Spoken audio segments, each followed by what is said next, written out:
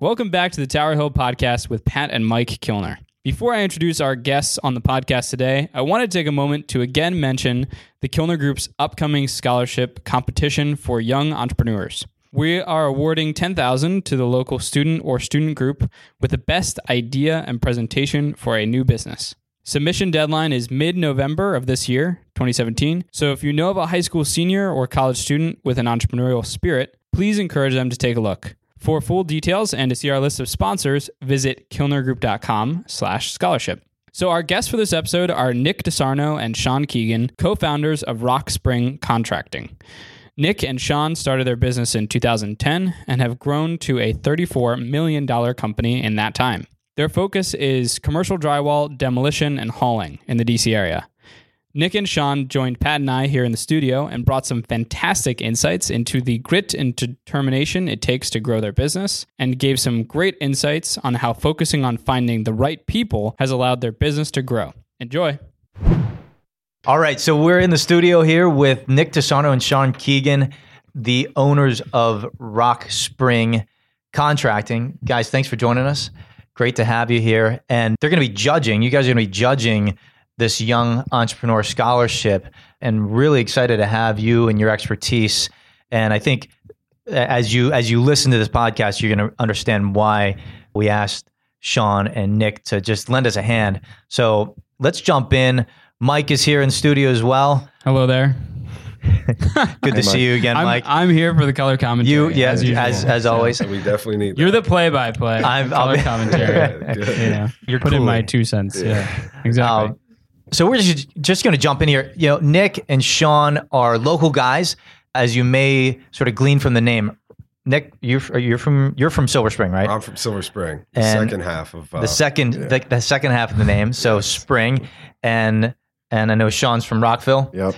And little known fact, Sean and I way back when went to St. Jude's. Yeah, just passed it on the way here. Your dad, I think, coached us first and second grade, maybe soccer. So and into our illustrious careers all the way into college. Yep. So right. But great to have you guys. So let's just kind of take this. You know, you guys have a lot to offer. There's a lot to get through here, and I know the audience is eager. So Nick and Sean have now almost a $34 million drywall and demo company on the commercial side. It's all local. I've been really intrigued in how they've grown the business. Really excited to talk about that. You know, at any one day, you guys have about 250 people on average in the field, and you just started in 2010. It was just the two of you. Is that right? That's right. Yep. So that's a huge growth. You know, you could apply for all sorts of awards, but I think you guys have your heads down so hard. That's the last thing on your mind, which is pretty endearing to talk to folks who aren't bragging about being, you know, on this thing or that thing. You guys have just been rocking. So talk to me a little bit about, you know, how did you guys decide to get in the business together? What did you bring to the table as individuals in order to make that happen? Well, first, we're thrilled to be here. And one correction real quick. Nick and I did start the company, but my mom was also there doing the books for free for an entire year. So nice. In case she ever hears this, obviously I have to make that shout out clear. To mom. Yeah. So definitely need some family help when you're getting started. Yeah, exactly. So I was, Nick and I have been friends since high school. After college, we became better friends. Never really had a plan to start a company together, but I was running a small, more paint and renovation company that was doing a lot of residential work, and we wanted to get into a little commercial work. Nick was working at Jones Lang LaSalle as a construction manager, basically running tenant interior projects, which is what we do a ton of now. So we just, we were talking and staying in touch and seeing each other here and there. And so we started to bid some work with them, started to get some work. And then Nick had an opportunity to potentially leave JLL and get involved in a small demo company. So he wanted to take me out to lunch to just really pick my brain on what it's like to run a small company. We were doing about $1.5 million, the company that I was at, and I think the demo company was doing about the same probably revenue. So he thought it was a good kind of sounding board, I guess. And at that lunch at Vincent Dominic's, which no longer exists, by the way. Yeah. They had the biggest pieces of pizza. Yeah. I think we split one piece. It's the only place I needed to go. And Lady in the Tramp style. I think we wanted. So during that lunch, we just decided, hey, maybe we need to explore doing this together on our own. Was there something about, like, Nick or Sean, what either of you said that went, there was a sort of a click and aha, like this would be really cool to be in business together?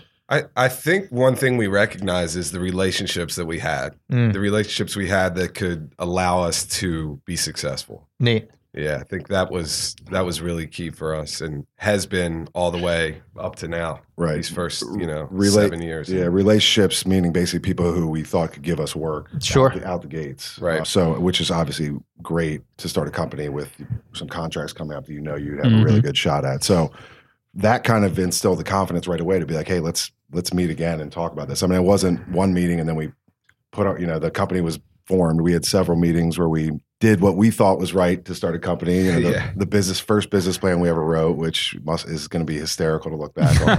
You got to dust that off sometime. I wish we had it. Well, we have it somewhere. We have it somewhere. Sure. But several meetings, at night after work, we just get together and say, hey, what do you just try to plan out and look ahead and see what we thought it could be. And then finally in March of 2010, we made it happen. So the pizza's around what time?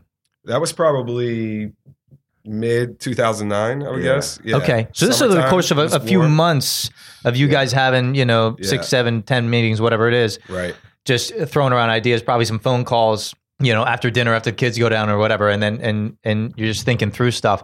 Yeah. But, I think there's this idea that, okay, you get in a room once or, and let's have a follow-up conversation, and you're inking out a business plan and a partnership agreement. Right. This is something that is cultivated, even though you guys knew each other right out of the gates. Mm-hmm. I also I think it's fascinating that you guys in 2009, like in the midst of a recession, decided to do this, right? And so now that we're not quite in a recession anymore, you can see the growth that's come from it. Right? I think our parents were probably like, ooh. It's probably not the best time to try. But you're going to quit your jobs and start your own company? Nick had 2 I kids. just had my second kid. I think Lila was born in January of 2010. So, it's a big leap. Yeah. Pretty cool. Some convincing of your wife? Yeah, a little bit. Yeah. A little bit. She had faith in us, though. That's awesome. Good. Yeah. So talk to me really quick about sort of the transferable skills. You had some relationships, but what did you guys see at the early stage in terms of, I've got this skill set that's going to transfer really well into this next step? Were there any things that, you really could identify there? I think there were some things to identify. I think it's definitely been an evolution, as we started and as we grew, kind of where our roles were focused. But I think early on there was a lot of, I kind of had that organizational, financial background, and Sean had, more of a business development, sales background and the relationships. And it really has evolved that way. Yeah. I think when we started, it wasn't, I think we'd be lying if we said we sat there at one of those meetings and said, okay, you're going to do this. Here's your hat. And we were like, let's get projects. Yeah. Hopefully profitable projects. We'll run them. Whoever is the lead guy on them that needs to go to the job, check it out, run the foreman, and just let's figure it out. And then you're covering for each other. He was going home at night to do dinner, coming back to the office. So we're kind of have every hat on at that point. Yeah. But certainly as the years have gone on and we've made hires and grown, different roles and things have been needed that weren't needed when it was just Nick and I. I mean, managing the organization, what meetings are required weekly, what, when we hire someone, what's the job description? And Nick is tremendous at that. I mean, just the ability to put the systems in place, which really have been critical for our growth, especially since we've grown really quick. Without those, it'd just be chaos. So at this point, it's evolved into sort of, would you say, a more formal sort of, Nick, you're wearing more the ops hat and the CFO hat, and Sean, you're more on sort of casting the big vision, getting people motivated type stuff? Yes, I would say. Yeah, and it's certainly a team effort on the motivated and the vision. We're constantly talking about where we're headed, where we've been, what was good last year, what was not good. Or you need the numbers to tell that story as well. Absolutely. We also have our own relationships that I kind of manage, and Sean manages his relationships, and and down the line, I mean, our employees have relationships, so you kind of know through our customer base who runs that kind of customer, who sees that through. Yeah. Like if I need to, who it is. I may not be the financial guy, but if it's my relationship that owes us a bunch of money that's old. Yeah. I'm going to make the phone call. he's So gonna there's sure. a lot of that. But normally I have to Sure. make sure I have to tell him to go research. Yeah, right. He's like, yeah, You're owed some money. You need to make sure. Or do you Exactly. want me to do it? Yeah. Sometimes it's I'm like, no. I don't need the hammer dropped on my friend now, the customer. That's great. But I love the idea of just getting in and being scrappy. You guys trusted each other enough and knew that each of you were bringing enough game to the table early on. You could sort of see the framework, but it's jump in, let it be messy, cover for each other, scrap through it, and develop, learn the game as you grow, not having to have everything perfectly detailed, because there's a lot you just can't plan for. Absolutely. I think that's a big thing. I mean, one of the things I think is flexibility. You have to be able to transition from a business plan. I mean, just because that's what you put on paper doesn't mean that's the way it's exactly going to go. Yeah. Right. You have to be able to evolve and transition and make it work. We understood what kind of work we could get, and we made that as successful as we could. Yeah. I just have a question. What were your goals? Do you remember what your goals were for like the first year? I don't know. I don't know if I know the first year's revenue we were looking for. I think one thing I always think about is we thought if we ever got to 5 million, which we maybe thought we'd never get to 5 million in revenue. Yeah. Like we thought would be, okay, at least we'd have nice huge. lives. And obviously that would have been a much smaller team, but things have really ballooned in a good way. So My goal was to not burn through my entire savings before we actually started making some money. Yeah. So I don't know. We went the that full was my goal. I think it first was year, 9 months. 9 months before Yeah, a paycheck. we started in March without bringing any money in. I had no wife personally. and no kids and was living on Battery Lane in Bethesda. So it was pretty. I was That's all right, We yeah. I had two a kids. mortgage Yeah, and a new baby. So Yeah. we were in different stages, which was interesting. Yeah. Interesting as well. I can imagine. Yeah. I think one thing that was funny was funny to look back on, but when we got a big job, I think in our first year, which was, at that time, 25, 30,000, that we went to Baja Fresh to celebrate. Yeah, that's a great indicator. Baja Fresh Day. And it's just the two of you going out, right? We were really excited, which is good. I mean, you have to celebrate all those moments, because that was a big deal for us. Yeah. Yeah, Absolutely. it was great. That is cool. Well, it sounds like you guys have continued sort of that celebration. Talk to me about one of the things that really intrigued me is that you didn't start out as drywall guys.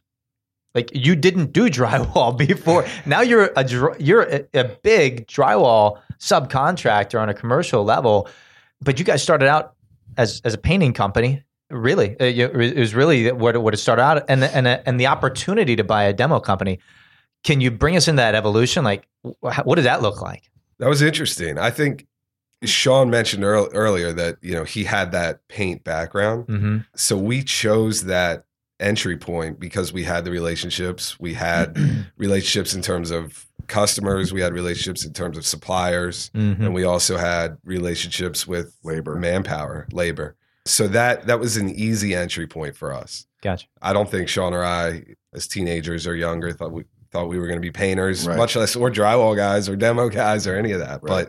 But it was an easy entry point into starting and running your own business. Yeah. Mm-hmm.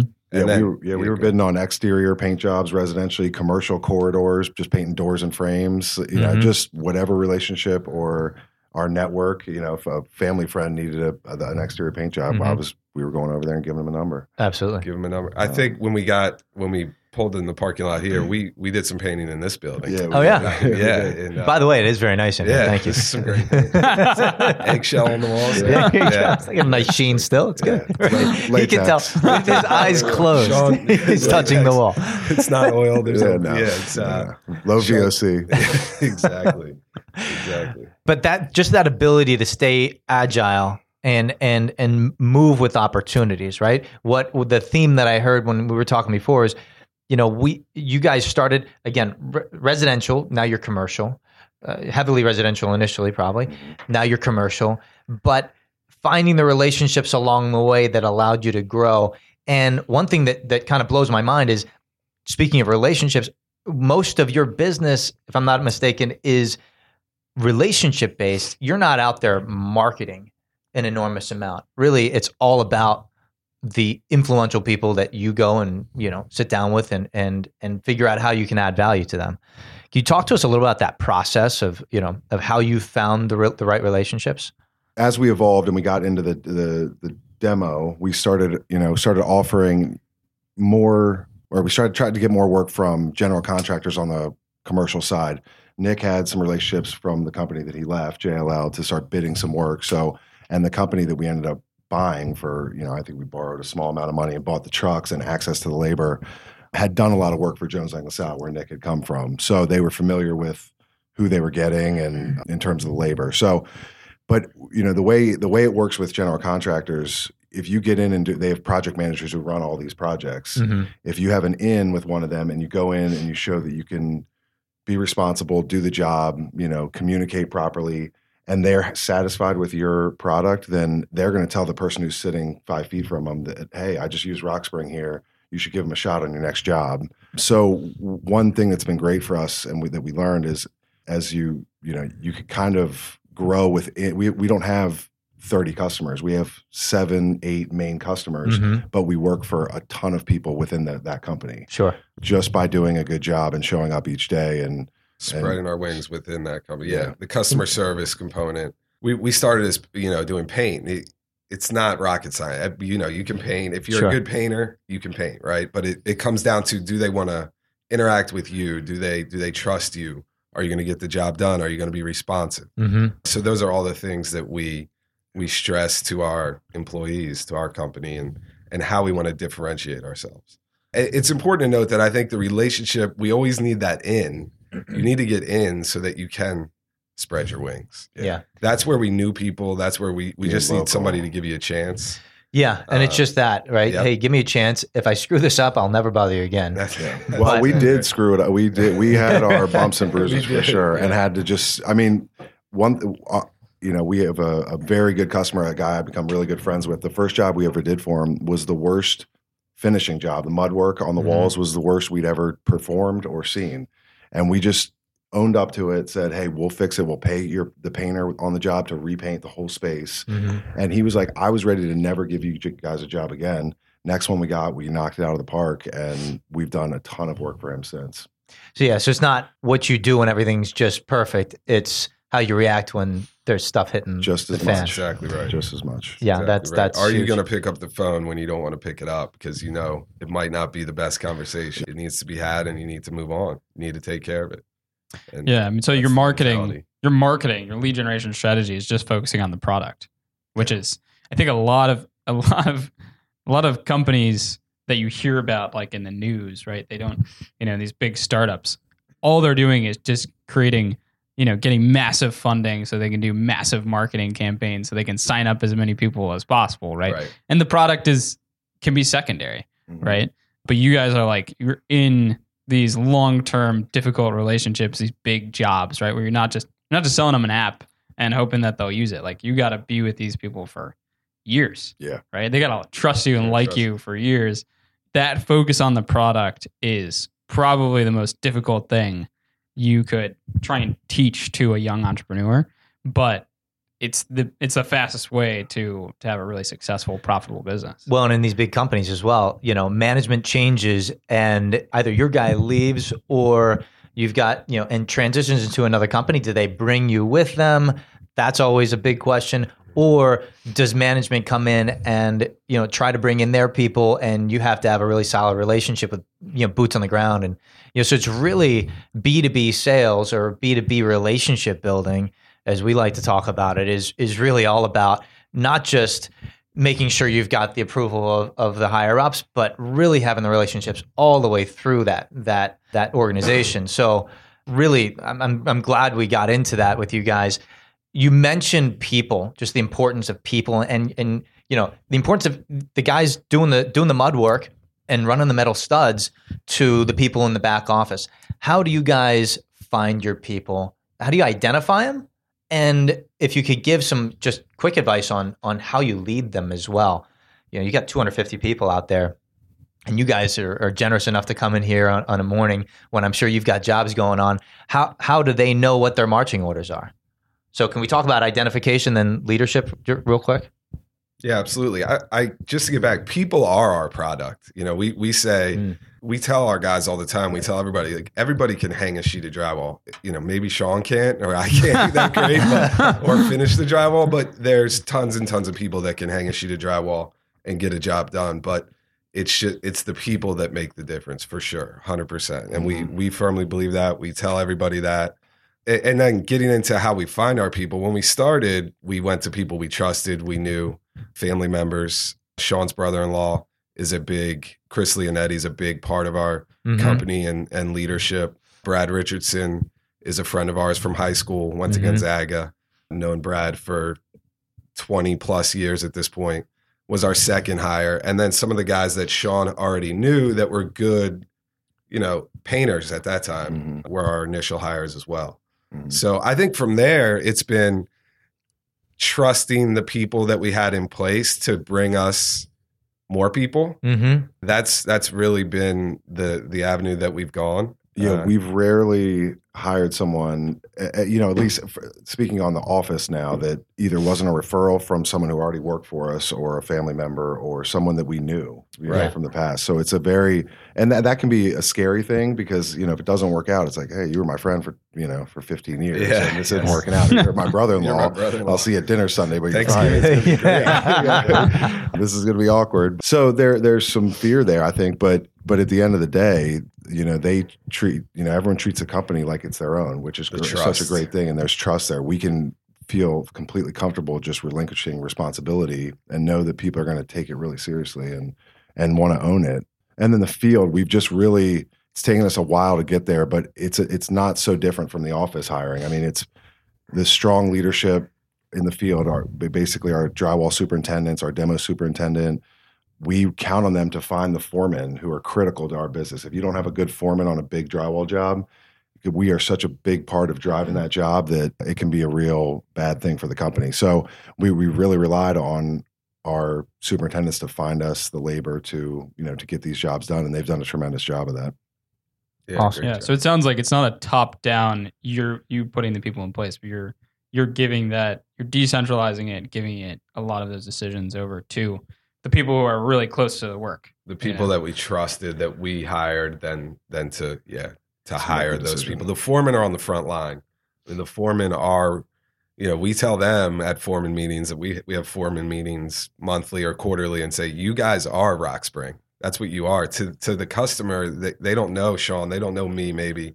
The superintendent on the job that's running it might not know us, might not know Chris or Brad or Craig Beamer, our director of operations, but they know Rock Spring by the actual foreman on the job, whether it's Gerardo or Carlos or some of our other guys out there. That's Rock Spring to them. So and when those guys tell you, hey, we're going to hire these guys, you're trusting them implicitly, and their reputation to you, is on the line. So there's this great sort of human relationship that has to be in place in order for them to trust somebody enough because you're going to be analyzing, how's the work and looking. You're not talking to the guy that just came on the job. You're talking to the foreman.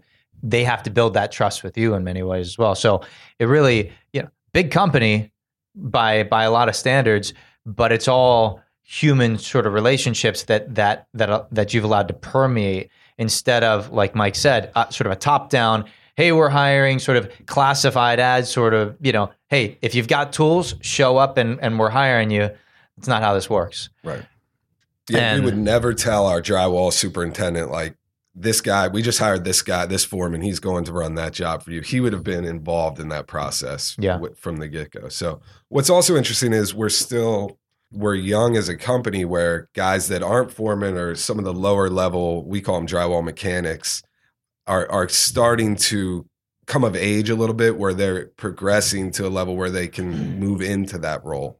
If we were 25 years in the business already, we would probably have grown some of those people into that role. Yeah. But for us and the level of business that we're doing, we have to find those experienced people so that we can, continue on. You're building through the draft now. Exactly. Exactly. Well, and those guys, Redskins of the 2000s. We're grooming some young guys. That's right. Well, and that's really cool because those young guys come in, they see, gosh, from 2010, you guys have grown this company from $1 million, $1.5 million company to $34 million.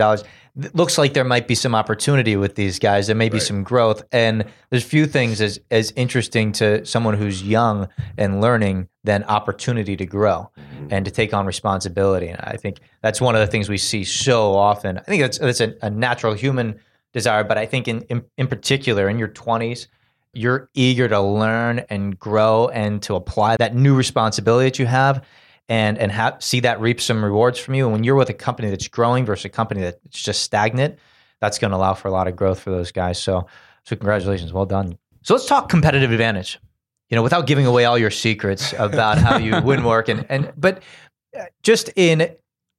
I think a lot of folks would say, well, they're a relatively young company. That puts you at a disadvantage, or they're relatively young guys. They haven't seen, as much as, someone's been around for, 50 years, not a second generational company. So what is your competitive advantage?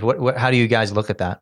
Our competitive advantage is 100% our people. Mm-hmm. I mean, 100%. That's what we tell our customers. It's our people. Just getting back to kind of the common theme again is the service we provide and the people that are on the jobs and picking up the phone, not ignoring emails, responding that day, things like that. That is absolutely our competitive advantage. But I do tell our customers or new customers all the time, like, we use it as an advantage. We think it's an advantage that we are not, for lack of a better term, old grizzled drywall guys. This is not, my dad and my grandfather sheetrock guys. That's not us. Yeah. I mean, we're just not, that's not what we do. It is what we do, but that's not us. So that's not how you pitch, for sure. That's not how we pitch. No. So we're not stuck in our ways. Mm-hmm. We're not stuck that, this is how we hung sheetrock 30 years ago, and we will evolve. We try new things. We get technology. All of our foremen have iPads. Mm-hmm. We've created some apps. Mm-hmm. We have our own foreman feed app that provides daily reports. So those are differentiating things that we do as Rock Spring that I think are different from our competitors. Yeah, and I think this isn't so much for a competitive advantage with our customer, but I think in terms of the people that we have, certainly office people, we say that same thing to our people. We don't know the best way to do everything. We haven't done this for 30 years. Our dads didn't do it. So any idea you have, bring it up. And we have a weekly meeting every Tuesday with the whole team. Bring it up, and if it makes sense and everyone thinks it's cool, it's good, then it's getting implemented. And if it doesn't work, we'll try something else. But it's a constant open communication about what's working, what's not, and what can we change and do better. Yeah, it sounds like our WIG meeting. We have a weekly meeting, wildly important goal. What is it? Okay, and it's just there's no rank. What's working, what's not is a question we ask on a regular basis, and it helps keep everybody humble, I think. And also we've gotten some amazing contribution from virtual assistants, Skyping in, who go, well, you guys may not see it from this angle. And then, that's led to deepening relationships with some of our bigger accounts and that sort of thing. So by having that safe environment, by staying hungry and humble in those and allowing for a forum where people have that ability to express it, right? Like, so listen, we're going to step back from the business and work on the business as a team, instead of your job is to work in the business all the time, and my job is to kind of work on the business, and you're not getting that feedback that you'd get from people in the field, in the trenches, answering the phone. So really cool. Yeah, we say all the time, we don't know everything. We don't know the best way to do it. I mean, we're open and honest about that. So if there's a good way, or you think there's a good way, then we'll try it out. How do you determine? Somebody says, "Well, I've got a way," and you go, "I don't know if that's going to work." How do you tackle that now that you've opened the door? Right? They're usually we all good laugh ideas. at them right in the face. And then we move on. Usually good ideas, actually. So yeah. But I don't know that's really. Sometimes they're just it may turn out it's another conversation or a separate meeting about it, and it just may not be practical. But we're happy to talk it out. I mean, it's an open office environment, and we haven't had to shut too many of them down. Yeah, I don't think so. That's cool. Yeah, usually in those meetings, Pat will get really excited about an idea, And then it'll come to me and I'll be like, well, this is all the things that will not work for that idea. And Reality. All right. we're going to table that one. Reel it in. I was actually asking human for my own reality benefit because when I throw out stuff and it gets smacked down, I want to know how to cope with that. Deal with Actually, that, yeah. Stay strong. Usually Pat. wait a day and then we'll say something. That was really a terrible idea. What were you thinking? Yeah. So this leads to sort of the idea of culture, right? So you've talked about it. How important do you think culture is to your success and will be to your ongoing success?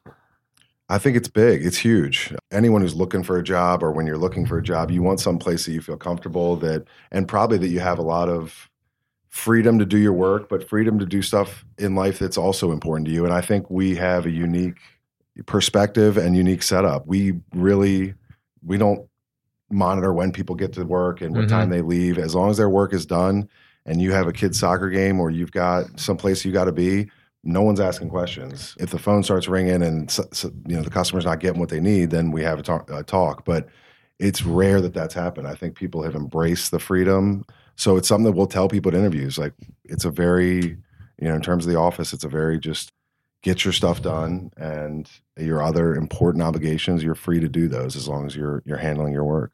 And I think it's worked well. Do you ever wonder if people will abuse that freedom? Mm-hmm. We wonder that. Yes. Yeah, we wonder that. That's a concern for us. And I think it becomes obvious though. It can be obvious when it gets abused. And when that happens, then it's time to have a conversation. And it may not be to that one person. It may be like in that Tuesday meeting, like, hey guys, it's time to buckle down. Like we're hearing some feedback from customers that we're not, thrilled about. Let's just make sure we're doing what we need. And then we haven't had an issue where it's like, hey, with one person, you need to get your act together. That's awesome. Yeah. Usually we set the expectation, whether it's at interview or the time of offer. And I think we make, we have conversations and is this person the right fit? Yeah. Is it the right fit for our company? Will we all feel comfortable, when that person's in the office? So that's a big deal. And that was a big that's always been big for us. I mean, with just Sean and I in a room, a 12 by 15 office, it's like, okay, we're going to, with your mom sitting there in between. Come on, don't leave her out twice. So it's like, if we're bringing somebody on board, they better fit and it better be comfortable. And it's been that way as we've grown too. Is this person going to fit now with this group and this group? So that's been a challenge as we've grown. Yeah, it sounds like you guys you really can't hire just order takers because they have to be enough of a self-starter, right? And they have to care enough about their own work product. Or else it just doesn't work because if you're not monitoring them constantly or, and like some sort of like call center, atmosphere, then they wouldn't get their work done. So you can't hire just someone off the street order taker. They actually have to have somewhat of an entrepreneurial spirit themselves. They have to be hungry. They need to be the right fit for sure. Yeah, and probably makes set up to fail if you're not. Yeah, basically. Yeah, it's set up to fail. It probably makes for a much more dynamic office culture than a lot of sort of like a corporate job in air quotes. I would say it's very different from a corporate environment. It's very, it's You're not fun. Sitting at your cubicle waiting for your boss to leave so you can leave type of deal. It's way different than that. Yeah. Well, and that's the key to hiring really awesome talent is people will come for the culture. They'll come for the environment that they get to be part of and the growth that they see, they'll be able to reap from that. So you guys being able to articulate that, what's really cool is moving so fast. I'm sure now people can come in, see the office culture and go, I want to be part of this. But at first it's just, hey, do you like us enough and trust us that that we'll be in business next year? Right. So it evolves in a pretty cool way. Just about your hiring process. Do you guys, you said you put together job descriptions, that sort of stuff. Do you use any, in particular with people that are going to be close to you, do you use any personality profiling stuff or anything like that to get in there and understand sort of strengths beforehand? Or are you relying more on maybe, just really good interview questions or, talking to their past employers and that sort of thing? And any tips you can give us for that? We do not use any the personality test is Sean and I having lunch with that person, Yeah. or Sean and I grabbing coffee, or we hired Kevin McKay. I met was coaching my son in baseball at a so I got to see how he interacted just with in general and with kids and with adults as parents are asking questions and things like that. So I think that's the test that we look at. We just how do we get along with you? Will you fit? And will you fit? And usually I'd say all the time so far it's been we've had a good hunch and have made the right call. That's great. So got a little bit of blind faith, just going for it. Absolutely. Well, and if both of you feels good. if both of you feel good about it versus just one of you, right? That's the power of a really good partnership. Right. Is you both are going to look at it from totally different perspectives. Yeah, and I think we in the past have subscribed to a more scientific method about hiring folks, and I think it's safe to say we've failed forward on a couple of hires because we thought, well, they fit the profile, kind of scientifically they fit the profile, even when not all the decision makers in the company were like totally on board with that person. And you can see how quickly it's just a total clash of culture. Like, it just speaks to this. There is an inherent ability for the people who understand the culture to recognize other people that will fit. Right? Yeah. Are they going to be a good match for the tribe or not? And it is. Exactly. It feels like a tribe, and that I don't know if that's going to work. And if your gut says no right out of the gates, or somebody else is on the team, that's huge. And I think part of the power of I've heard a lot of people say, "Oh, never go into a partnership. Partnerships are just they're hard to break. It's just so hard." I've been trying to break this one. Yeah, right. There you go. The truth comes out. You started poking a sore topic. On a live podcast, he that drops was the bomb last on me. day that Rock Creek was around. Oh my god! We'll edit it out. Yeah, You can get an Uber back. We are hiring Sean. Yeah. I don't know. I think so. We get along. It was great. Yeah.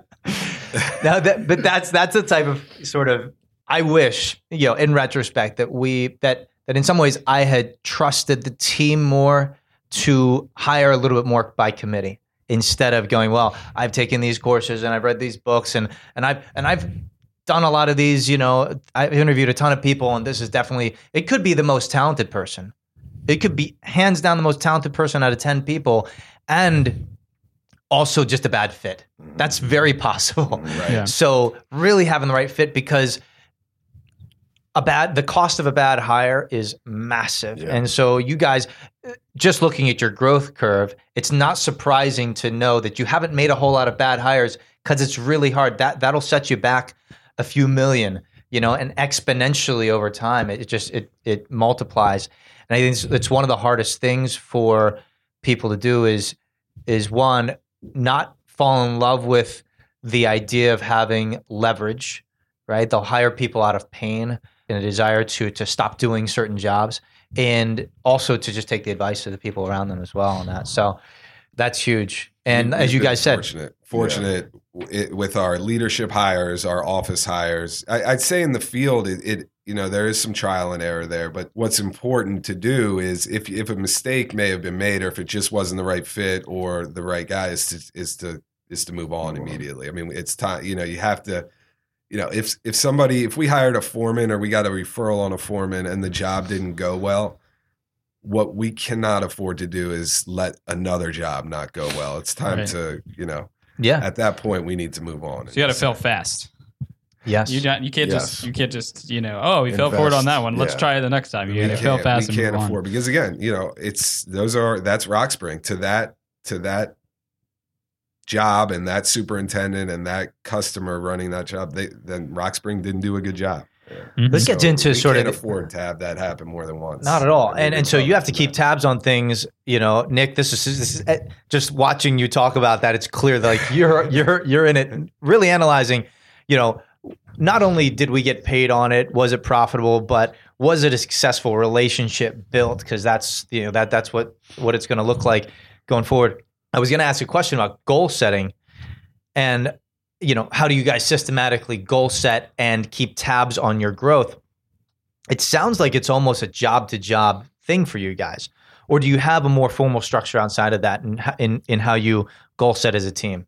One thing I learned, I spent 7 years working for NVR, NV Homes, Ryan Homes, and I learned a lot there. I mean, it was kind of like my company, my boot camp, I would call it. Like, they sales, production, everything. But one of the things I took away that they stressed a lot was customer surveys. And Chris Leonetti, Sean's brother-in-law, who's a leader in our company as well, spent, how long was Chris at Ryan? 5-6 years? 6 years, I think, yeah. And they spend a lot of time, rating, getting surveys from their customers on how their employees performed. Did the guy that was in charge of building your house, your project manager, did he do a good job and ask 10 questions? Yeah. Can you give him a rating, 1 through 10? Did the salesperson do a good job? And the different categories, 1 through 10 rating. Mm-hmm. So one of the things we've done at Rock Spring is we've taken that and implemented our own rating, and we ask superintendents on jobs to rate our foreman. Mm-hmm. We ask them to rate how safe we were, 1 through 10, how clean we were, 1 through 10. We ask them to rate our product in general. Yeah, the quality, 1 through 10. So we ask them simple questions, 5 questions or so, and then we say, would you recommend using us again? Yes or no? Mm-hmm. And those are our goals right there. I mean, we tell our foreman, this is what you're getting rated on. Mm-hmm. This is what you need to do a good job on. And they get bonused on it. Their bonus depends on that. Great. So objective system. Right. Yeah, it's simple, trackable. You know whether you've won or lost because you just get the feedback, right? Do you get the feedback every time? Mm-hmm. Every single time. And it turns into a marketing for us because then we turn it around and say, here's what you just said about our company. Yeah, it might be us versus another drywall sub to get a job, and we say, hey, we've worked with your superintendents before. Here's 10 surveys from the last jobs we've done, and they're all yeses and 9s and 10s. So it helps us, win work at times. And there's a place for comments, and they can write some good things about our foreman or feedback that we need to know. I mean, it's important. There's a note at the top that says, this is our company policy. We value your feedback. Yeah. And we do. We also set revenue goals for the company each year, and then every Tuesday we update where we're at in our revenue, and everyone's bonus in the office is tied to that. So when we're just talking in goal setting, we do set parameters and things that we're all trying to achieve as a team, and constantly are updating and looking at those and keeping people informed where we're at, and they're bonused off of it. So kind of keeps everyone driving the same, like sales, be the best customer service company we can be. Yeah. It's a good conversation to have when somebody tells you, I'm not involved in getting work. Why is my bonus based on our sales number? I said, everybody's involved in getting work. You're managing a job. If you do a good job at managing that job, if you do a great job, it's going to turn into more work for us. Right. So you are involved in getting work. Every single person's bonus is tied into our sales goal. Yeah. Yeah. Love that. It's measurable, trackable, repeatable. It's understandable by everybody. Truly, really smart goal setting, and those are the elements, and tying it to revenue goals. You guys, you keep score by revenue, and that revenue is intimately linked to customer satisfaction, and people can see that link, which I think oftentimes there's a disconnect there. Like revenue happens, but understanding how that connects to the client relationship and repeat customers is not something that's tracked, but you guys have figured out what is that one thing that we know is going to move the needle for us, and that everybody can understand, we're going to win and lose together on this as well. So very cool stuff, and just very applicable stuff. You guys didn't go, and you may do this, but you didn't go to, we have a, quarterly offsite where everybody does this. It's in the trenches, getting after it, and it's live. Yep. So great. Right now is our time. We're in September, October is really when we're getting into the nitty gritty of planning for 2018. I mean, our fiscal year is just January through December 31st. So we're by the end of October, we will have our plan in place for 18, and everybody will know what it is. That's great. It's a fun time of year for me. And is the team around the table helping develop that plan? Is that something you guys are bringing to them after it's developed, or is it a little bit of both? It is. No, they're all a part of it. Right now there's some individual meetings happening as to what certain divisions think they can produce and how that's going to impact costs or their big purchases or hires that need to be made to get to that level. And then we'll bring it all together and meet, and then we'll relay it to the masses, if you will, I guess. Yeah. Thinking about where we started and where we've come, it's been very reactive for the first several years, not only just with figuring out how to run a company and get work and get it done and try to make some money, but also with our growth being so rapid. I mean, we were constantly reacting to whatever that day brought.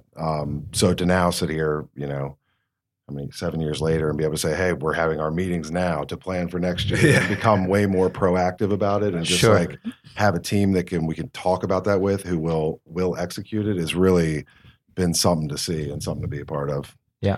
So entrepreneurial to purposeful. Love it. Yeah. Just being very purposeful about, but that scrappy entrepreneurial thing is what gets you guys over some initial humps, and that trust, and then learning how to put purposeful systems in place along the way. And I think there can be, too much of an academic approach initially that doesn't take into consideration hustle. And it's all hustle. It's a huge lift to get this thing off the ground. Once you build momentum with a lot of your natural, skills and gifts and relationships, then, putting things into place that, stabilize can be huge. And I love that. And it's just it's a real life story, instead of sort of, you read a lot of books and it's just, well, here's step 1 through 10. If you just follow this, you're going to make 6 figures, sort of thing. And it's just not that simple. Right. There's no Excel formula where you can type in grind and eyeballs with feels like there's sand in them. Hustle into Excel. How's that going to impact my numbers here, and what can I do? Yeah. So. Interestingly, you figured out how to not only hustle yourselves, but also find other people who will hustle with you to a pretty large scale. So really cool. And thanks for sharing that, guys. So 2 last questions. We'll wrap up here. Since this is really directed towards young entrepreneurs, although I think it's going to be tremendously beneficial to a lot of entrepreneurs out there, what one piece of advice, if you could give one piece of advice to a young entrepreneur, maybe one of your kids in the future, what would you say? You can each take one. Well, I think just one piece of advice would be, don't be afraid to change course. If you get started, getting started, get over the hump, take the risk, take the leap of faith, believe in yourself, but don't be afraid to change course if you need to. I think that was big for us, to just not getting stuck doing one thing the way we thought was the best way to do it, or way our business plan told us we were going to do it. So I think that's big. And the other thing that I would say, and you can probably add on this, Sean, is to get as much advice as you can. Yeah. Is to reach out to, we made a point before 2010, before we started, to meet with people who have been successful, to ask them if they will have lunch with us, to call somebody that we didn't even really know, but had a one-off relationship, or somebody told us about that they were successful, and say, would you grab a drink, or would you grab lunch with us, or can we grab coffee, and just understand how they've been successful. We made a point to do that with business leaders before we got started, for sure. And that helped us a lot. Any people reject you, say, no, I won't meet with you? I don't think so. I don't think so. I think it's a fear. Well, why would they spend time with me? Yeah. And when you're authentically humble and just asking for advice, it's amazing who you can go ask. Yeah, and use your relationships. Sean went to Georgetown Prep, and then Dayton. I went to St. John's, and then Virginia Tech. And when you call somebody that, I think I spent some time on the alumni, boards, or just understanding. On LinkedIn nowadays, you can find out where people went to school, right? And all that stuff. So that's an easy in. People love to hear from somebody who went. Yeah, exactly. Yeah. Say, hey, I know I went to St. John's. I know you're doing this. I'd love to have lunch with you. Do you have some time? And it's harder for them to say no at that point. Sure. So-and-so gave me your name. They say great things about you. Yeah. Right. Yeah, I would say, and this is something that I certainly learned, and Nick's been a big part of learning that, is the planning and thought that goes into putting your goals out there, visualizing them, and then figuring out how to go achieve those. We like we touched on earlier, several meetings where we had never done it before, but once we put it on paper, it was like, hey, this is going to happen. How do we make this happen? And as each year has gone on, we've tried to do that, and we've done it more and more accurately. Like what do we want next year to look like? And if you put it down and you present it to, even if it was just the two of us, we would still do the same thing. But now we're presenting to a whole team. It just sets everything in motion that I think allows people to really focus. So I would just say take the time to really plan it out on paper and allow yourself to see that. Yeah, and hire smart people. Hire people who are smarter than you, that you trust. Yeah, that's what I'm saying. They're smarter than us. So that's phenomenal. Great advice. All about the people in the end. Absolutely. Both the people you get advice from, to the people that you hire, to the people you go into business with, to your mom helping you out with accounting, making sure you don't totally go bankrupt. Our a few lunches and our board, our advisory board. We did have an advisory board, which was helpful. So all that stuff. Yeah, we've heard that from a few of the entrepreneurs we've had on. Who said that was the biggest thing, is that they had people who were really invested in their business just from like an ideological level, right? Who could serve as their board, who had done it before, who wanted to see them get off the ground. It's pretty cool. It's a common theme. Yeah. Especially my father-in-law was invested again because I was married to his daughter. Yeah, definitely. Not even an ideological level. First piece of advice was don't do this. No, he was excited for us. Please, don't do it. Awesome. This has to work. Yeah. So last question, guys. Favorite book recommendation, and in particular, if it can be, well, if you can couch it in, hey, this is why you should read it as an entrepreneur. Oh man. Well, I was prepared to say I'm big on like a 13 Hours, Lone Survivor, Unbroken type books. Love that. Yep. Which are kind, I guess in the when you talk about grit, you talk about survival and grit and perseverance and having faith. I think that I put those high up there. I'm reading Band of Brothers right now, so I'm kind of in the middle of that, which I kind of like those kinds of books. I think they can relate to the business world. And absolutely. Getting through the hardships. Sean took all my books. No, I like one book I really like. You guys have probably read it or seen the movie. Was Moneyball. I love baseball, love sports, but it was real interesting. A guy to say, I'm going to do things completely different than people have been doing them. You tell me I have to do it this way, I'm going to do it way different. And I believe in what I'm doing. And I'm going to tell people that tell me I'm crazy that I like what I'm doing and it's going to work. And it worked out. It worked out for him. So, awesome. Believe in your ideas. Believe in your ideas. And that's what Moneyball was all about. Very cool. Yeah. Those are great book recommendations. Very good. Phenomenal. Yeah. Thank you, guys. Nick and Sean, awesome to have you here. Looking forward to getting your wisdom, live with the students when they present. I think they're going to get an enormous amount of just great feedback from you guys. Again, thanks for being part of this. Yeah, thanks for having us. Really enjoyed it. Yeah, this was great. Good to see you again after all these years. Yeah, man. I love you, Mom. We'll leave it there. Thanks, guys. Thank you so much for listening.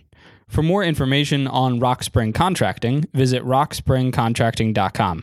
Next week, look out for our interview with Roxana Pierce, founder of Omnia Strategies, and an attorney with one of the most enviable careers and networks that we've ever spoken to.